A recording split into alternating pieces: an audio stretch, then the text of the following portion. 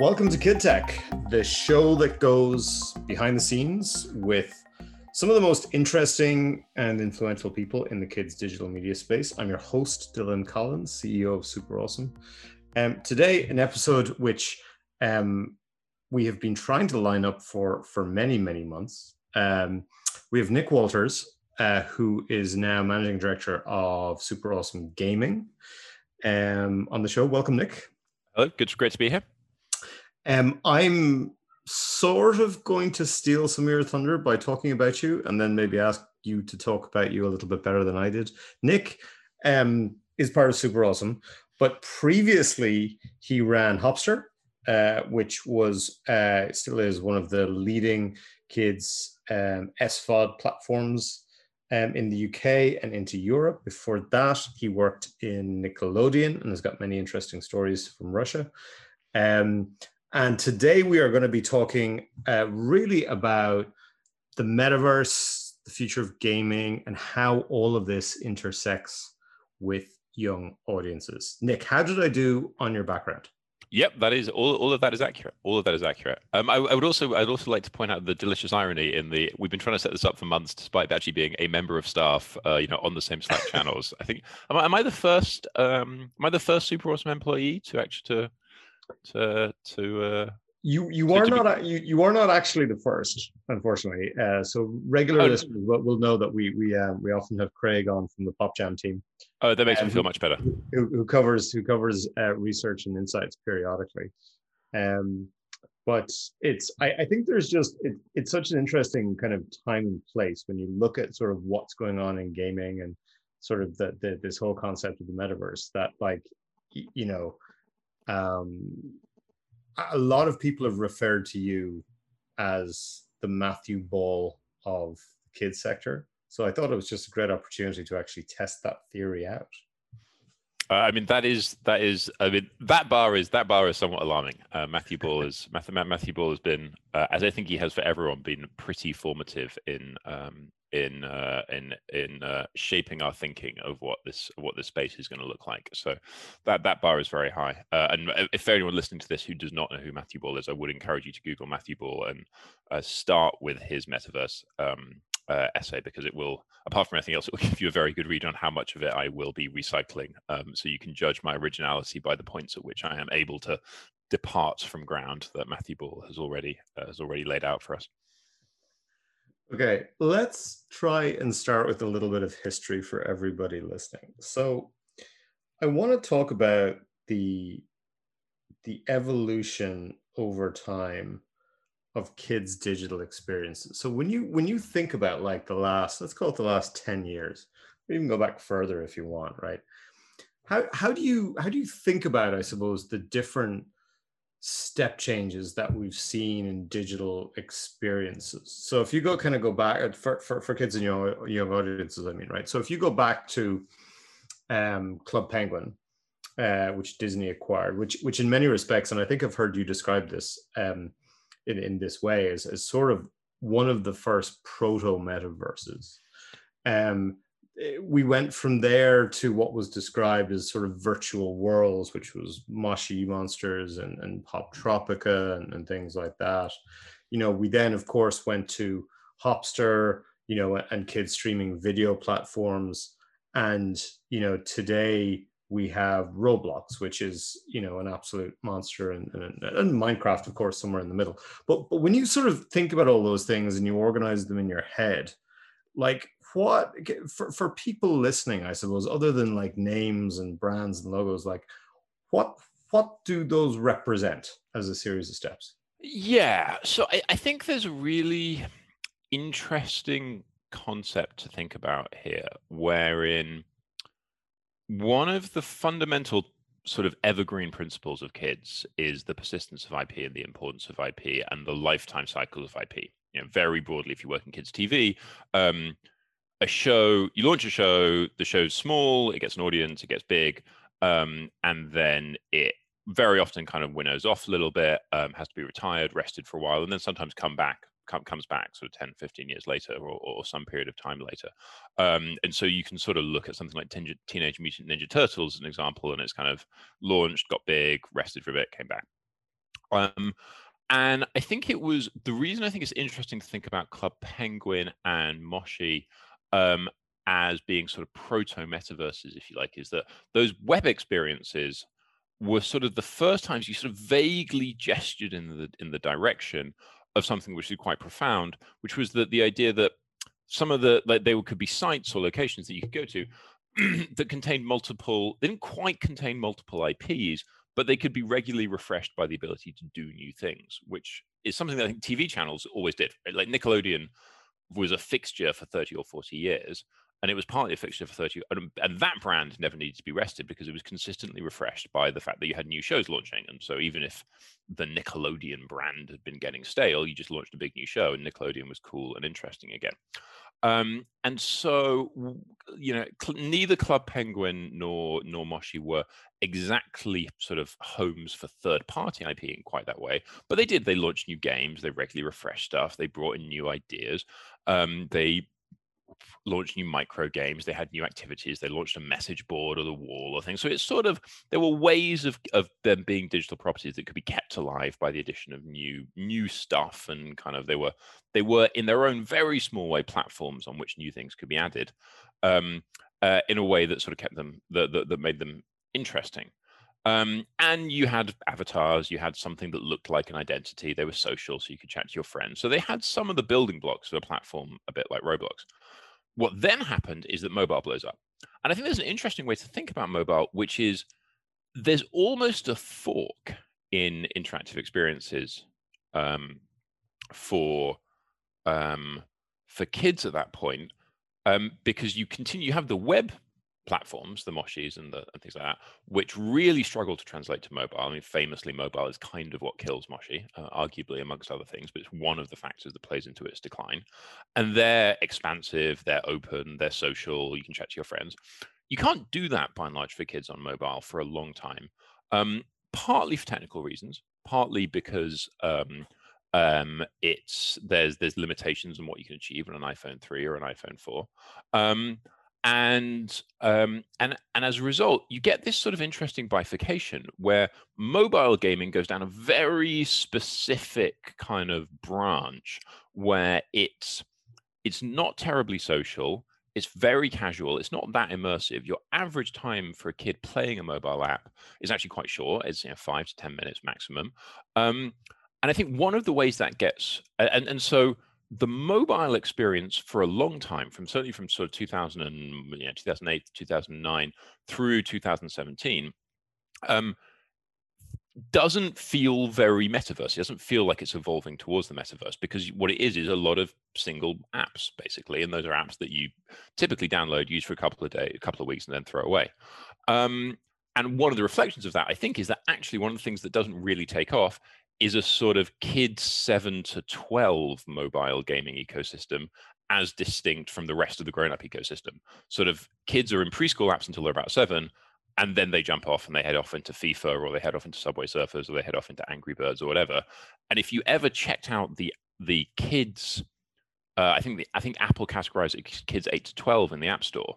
It's a bit of a desert. There's not much there because there's not that many products in the App Store that are actually good for that, good for that age group. And I think that's kind of a reflection of the fact that there are just real limitations in what you could achieve in mobile gaming.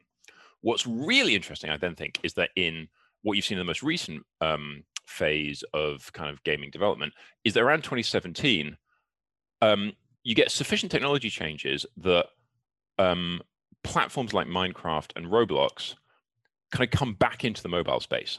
Like Bedrock Edition for Minecraft launched in 2017. Roblox sought out their mobile experience in 2016, 17, so it actually gets good. And in both cases, what you see is, one, usage goes through the roof. So Roblox's kick up really Roblox's kind of inflection point in users really correlates to the point when they sort out their mobile experience. And it gets a lot of usage, and it also kind of shuts down, I think, in a way, that sort of dead end that mobile gaming for 8 to 12 had kind of gone into, and it brings that audience back. It brings the mobile platform, those guys, sort of back into the wider gaming ecosystem. And I think in retrospect, that sort of the technical innovations represented by by Bedrock, by Fortnite launching in 2017 as natively cross-platform, I think those are actually quite profound changes in the game ecosystem for kids and young teens. How much? I mean, I think that's a really, really interesting sort of line that you've traced there. How much of it, like when you talk about that explosion in sort of 17, 18, Roblox, Minecraft in particular, like how much of that was also down to enabling tools to create? Like it being much more of a creation UGC driven experience versus kind of pure consumption, really, in a sense. Right.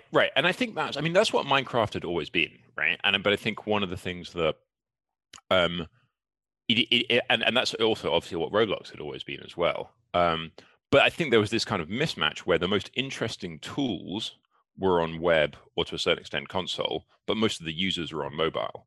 And that sort of retarded the development of the space because you had a mismatch between where people were and where the really interesting things that you could do were available, and the ability to bringing develops in mobile technology basically and improvements in the quality of the devices kind of enabled us to bring those back together, and suddenly you had great creation tools available to loads and loads of people, and that I think has led to a real kind of Cambrian explosion. That's really had the flywheel. That's really sped up the flywheels a lot. During this time, of course, we'd all been. I mean, in the kids' digital space, we'd all been talking about the inevitable, then gradual, then accelerating decline of linear TV.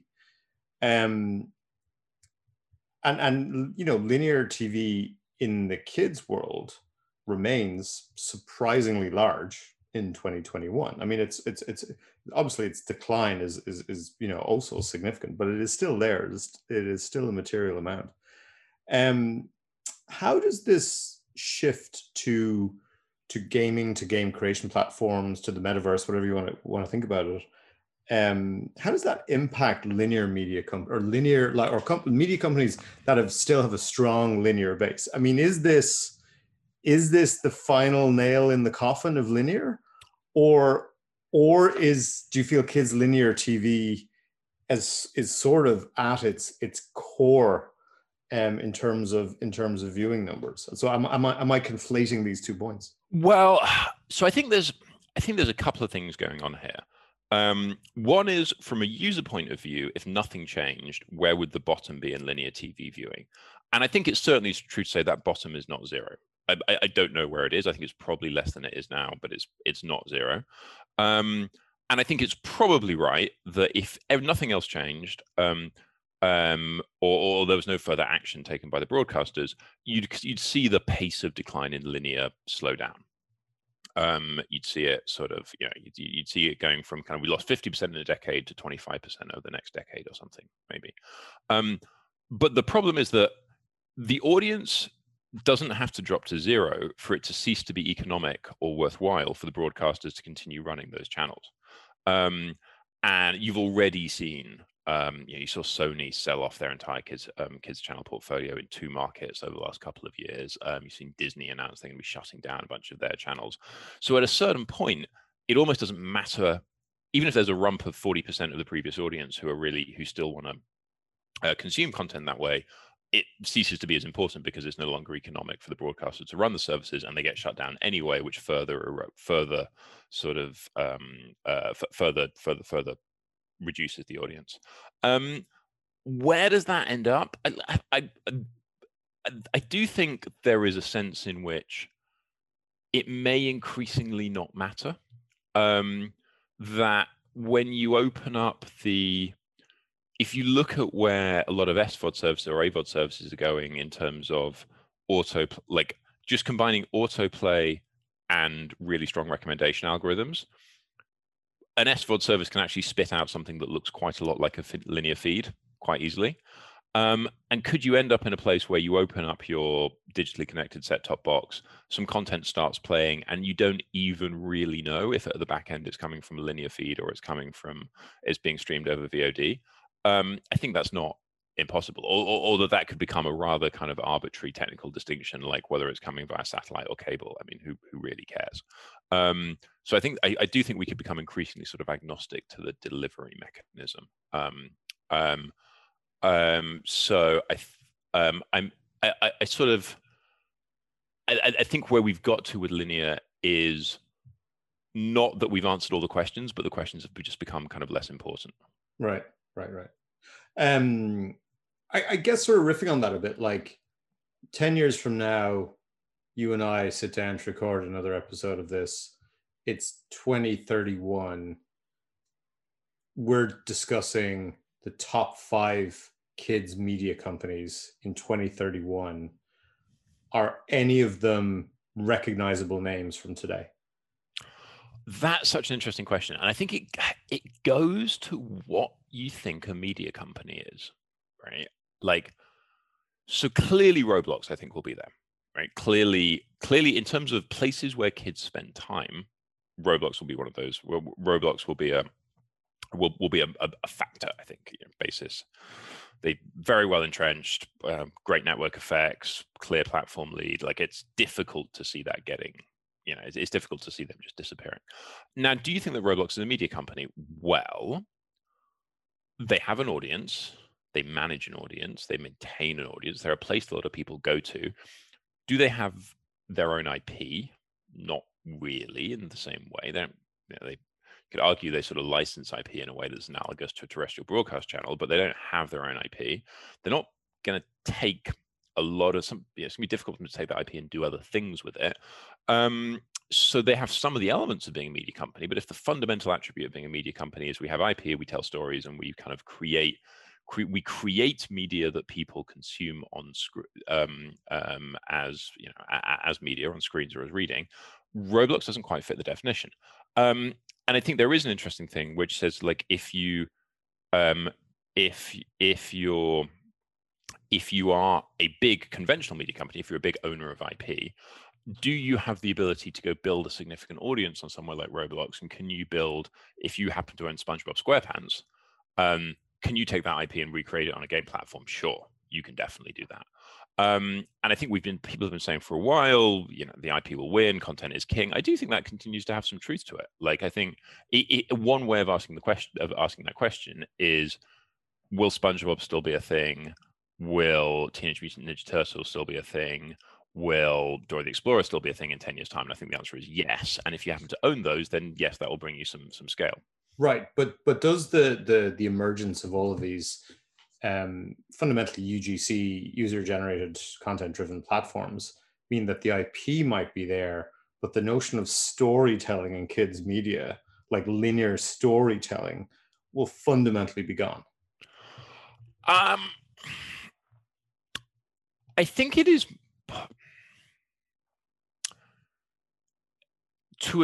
this is a question I need to be super careful with, because I could end up looking really stupid in 10 years' time. I mean, there are many things which could cause me to look really stupid in 10 years' time, but this is particularly one of them. Something pretty fundamental would have to change about humans if narrative storytelling in whatever in some form ceased to be important in the next couple of generations. Just as a very basic kind of prior about what humans are like. Humans enjoy being told narrative stories and participating in narrative stories. And one of the most fundamental early things we know about what made humans different, made humans who they are, is that observation. So I think it seems unlikely that will collapse. And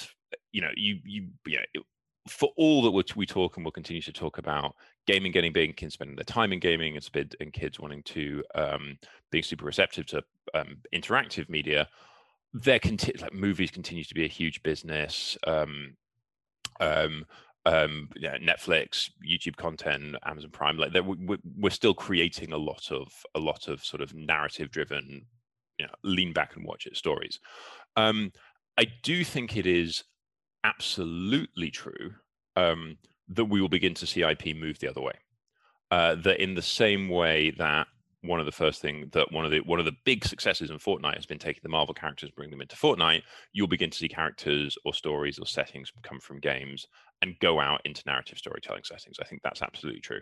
And I guess kind of linking back to what you were saying to the question about where the top 5 media companies, I think you'd say with a certain degree of confidence that it will not be the same as the top 5 media companies now, and not just because they've already been doing their merging and combining, but that you'll see new engines for IP coming out of gaming and then exploiting that IP in new, different, and interesting ways. Some of which will also be back into narrative storytelling.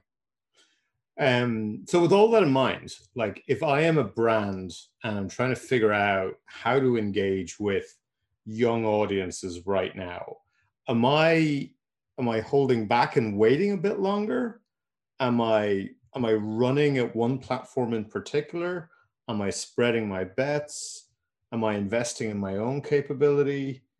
I mean, you like, you know, with Super Awesome Gaming, I mean, you're in these conversations literally every day, right? Like how I suppose let's not turn this into a sales pitch as in like, well, what would you advise? But what are the kinds of things you're hearing from, you know, CMOs and content folks across toy companies? Yeah, so I think the things which are really appealing to people is obviously there's an audience there, and as soon as there's an audience on a platform that you can't access, that's really interesting. And the first question is, well, how do I get there? I think there's a second set of questions then, which is around what does my experience look like there? What am I, you know, if I want to be in gaming, what should I be doing? And some people have thought through views on what that looks like, and many don't. And I think there is a real innovator's dilemma here around if you are a toy company, for example, and you have what you've historically done is sold physical toys, and your key, you know, one of your key metrics is how much shelf space do I get in a big retailer, in a Walmart or a Tesco or a Target. Do I see gaming as being ancillary to that business? Is it fundamentally about promotion, or actually have I discovered a new vector and that actually I'm a play company and I'm no longer going to be selling toys, I'm going to be selling digital play experiences? Because there is a tension between those two. If you are all in on I'm not what I'm now selling is digital play experiences, and if you used to buy my toy or you used to buy my apparel in the physical world, you are now going to buy it in the digital world, which is not an insane thing to think on a 10 to 20 year time frame. If you are all in on that hypothesis, then you are building different types of games and you're using those games differently than you would be if you fundamentally think about it as being a marketing and promotion agreement and promotion vector. And I think there is my personal view is actually, I do think almost inevitably, because this is kind of what happens, a lot of people will be slower to jump onto that shift than they maybe should be, because they have legacy businesses and existing relationships. And I do think there'll be interesting opportunities for the people who are making that shift faster. All of that said, I think it's also really important to think about the product you have and the brand that you have. If you're if you're a retailer, if you're a supermarket that's also interested in talking to a kids and family audience, and the example I've often used is like Tesco. Like, should Tesco build a Roblox world? Probably not. It wouldn't be very good. People wouldn't want to go there. You don't have deep IP. There's no point in being immersed in a Tesco world in Roblox. So you might, for you got to think about other ways to reach an audience through gaming. Gaming's still important, but you probably don't want to try and build a deep immersive kind of play experience. That's not what your brand is or your product is about.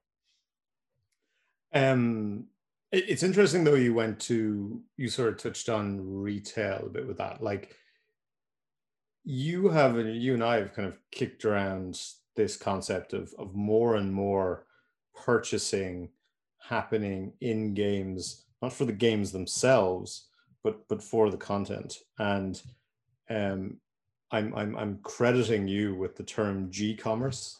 Yes, gaming commerce. Yeah. Yeah, I mean, like, do you feel that we're going to see the emergence of new e-commerce platforms that are almost being born in these games, or how do you see that? Like just sort of continue that sort of point you made about sort of the transposition of, purchase of things from physical to game over Yeah, time. I mean that one I have reasonably high confidence in. I think I think one of the fundamental points about gaming is like the default model of the internet is advertising. The default model of gaming is transactions. If you look at Roblox made 1.2 billion in 2020. The amount that was all transactions essentially. That was, if there's everything else is literally a rounding error. They don't even bother splitting it out in the S1. So the established ecosystem is about transactions, about buying things. That's one very powerful thing. Second very powerful thing, which has clearly emerged, is you have a persistent avatar, which is a representation of you, which you are invested in. You care about how it looks, and people spend. A majority of kids will want to spend money, and today's kids are tomorrow's teenagers, etc. Will want to spend money making sure that avatar is on point and equipping that avatar in a way that 10 or 20 years ago they would wanted to have outfitted themselves with their latest trainers, or they would wanted to outfit themselves with the latest t-shirt. They want to make sure their avatar skins are on point. So the two fundamental drivers of sort of real world commerce, which are like social status and and sort of the availability of transactional mechanisms, those are deeply present in gaming. So I think it is, given that those two are present, it seems almost certain, I think, that you will see that you will see more and more transactional behavior happen in online games, not least because ultimately you're fishing in the same pool. If you're in the sense that if I spent my pocket money in Roblox, I can't now spend my pocket money buying a new pair of sneakers in a physical store. If I'm a smart retailer, I'm thinking about two things. One, I'm thinking about how might I want to link those two experiences up. Like if I've equipped my avatar, if I'm a sneaker company and I'm selling sneakers for my avatar to wear, would I then want to buy the same pair of sneakers? Would I get a discount if I've already paid Robux for them? If I developed a custom pair of sneakers for my avatar to wear in Roblox, would I then be interested in wearing them? Would I be in the game in buying that same custom pair of sneakers in the real world? That's one really interesting vector. And secondly is, I think there's a really interesting thing, not just for kids, although I think, again, kids may well be early adopters, around what the shopping experience looks like. I think that one of the points that Ben Evans makes when he talks about e-commerce is the internet has made it possible to buy, for anyone in America, to buy anything that you could buy in New York. But you can't shop the way you can shop in New York, in that you can't have the experience of going into a boutique that's nicely laid out, where there's a kind of retail theater experience, where some things are hand curated for you, where there's an assistant available to kind of chat with you and talk you through your options. So although you have access to everything, the shopping experience on existing web e-commerce is actually still kind of quite narrow. 3D gaming worlds seem to me to offer the possibility of changing that. Like if you think about, could you build an interesting looking boutique in Roblox? Yeah, sure. I mean, Gucci did that. Could you have, an army of virtual shop assistants in each server instance? Yeah, of course you could, if it was worth your while, and they could totally chat with you, and you can try things on with your avatar. And so reimagining what a shopping experience looks like in gaming seems like we have a lot of the threads there to actually to make something which is genuinely disruptively better in games than you can do on web. We've seen a bunch of investment go into kids and young teen payment platforms over the last 6 or 9 months. Like when you think about that evolution you're talking about towards much more in-game e-commerce or in-game as a sort of a shopping location, do you think the game platforms need to own the financial infrastructure, or is that one of those things that can be left fundamentally unbundled? Like, yeah, do you see what I mean? Yeah, absolutely. So can it be left fundamentally unbundled? I think the answer is probably yes. Right. So I think this, like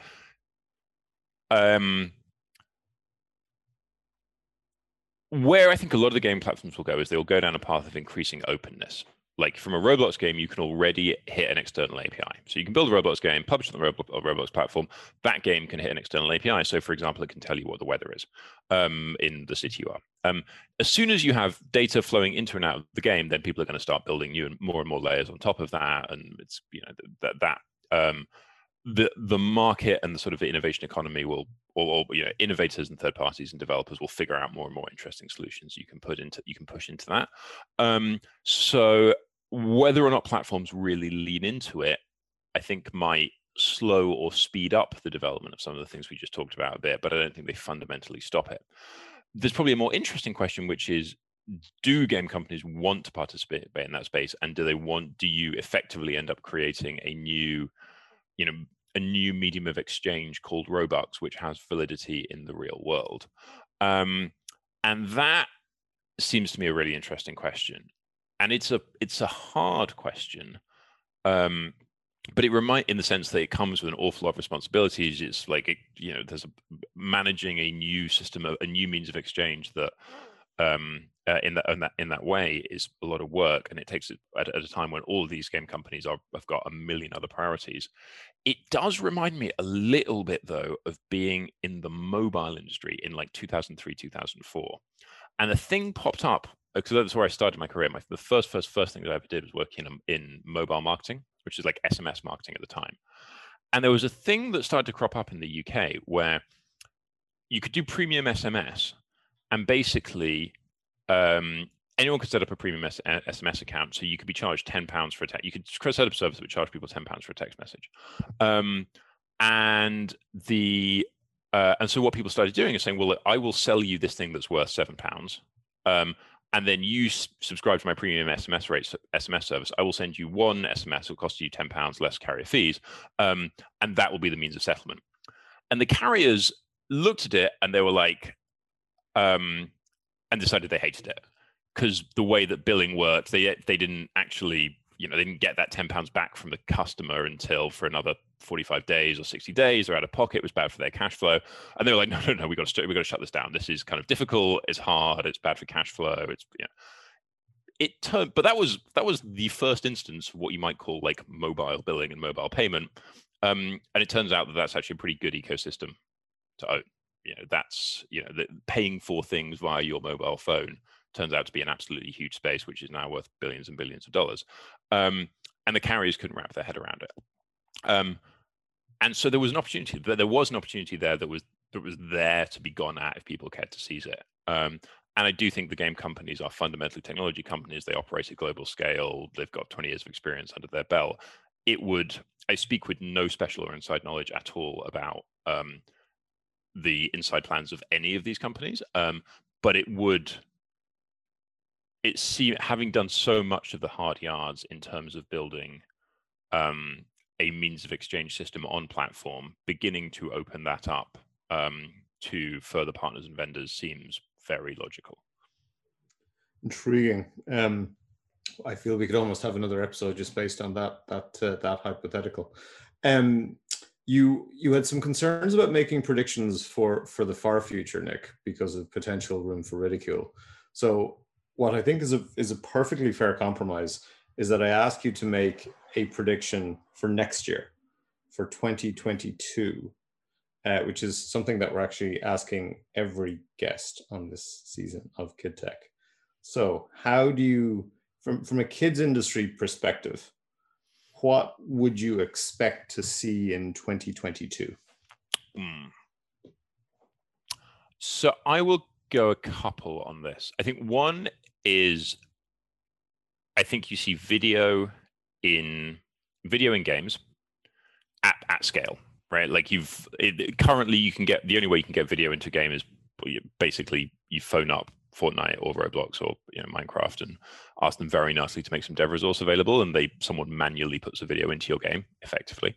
That will change over time, so that develops, so that it can be done at scale by third parties with minimal touch from the game platforms.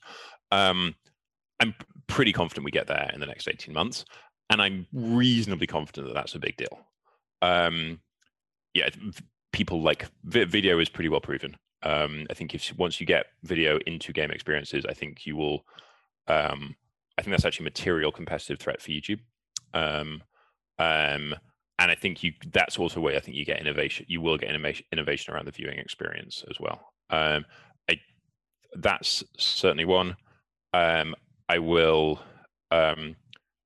You will see, unquestionably see. I think you'll see more and more innovation around retail. I do think you'll see people starting to do get the iteming, create the iteming game, get it for real. Customize the iteming game, get it for real. I think that seems very likely. And you are, I think, going to see some new IP companies. So new IP come out of the gaming space and start to travel outside of gaming. I think it's interesting. Like, you can see people like Adopt Me doing quite quite conventional kids media things, like appointing licensors and spinning out toy lines and things like that. I think that's definitely coming down the track. Well, Nick, that was a suitably multi-dimensional set of predictions for what has been an equally multi-dimensional conversation. Nick Walters, Managing Director of Super Awesome Gaming, thank you very much for joining us on Kid Tech. Awesome. Thanks so much.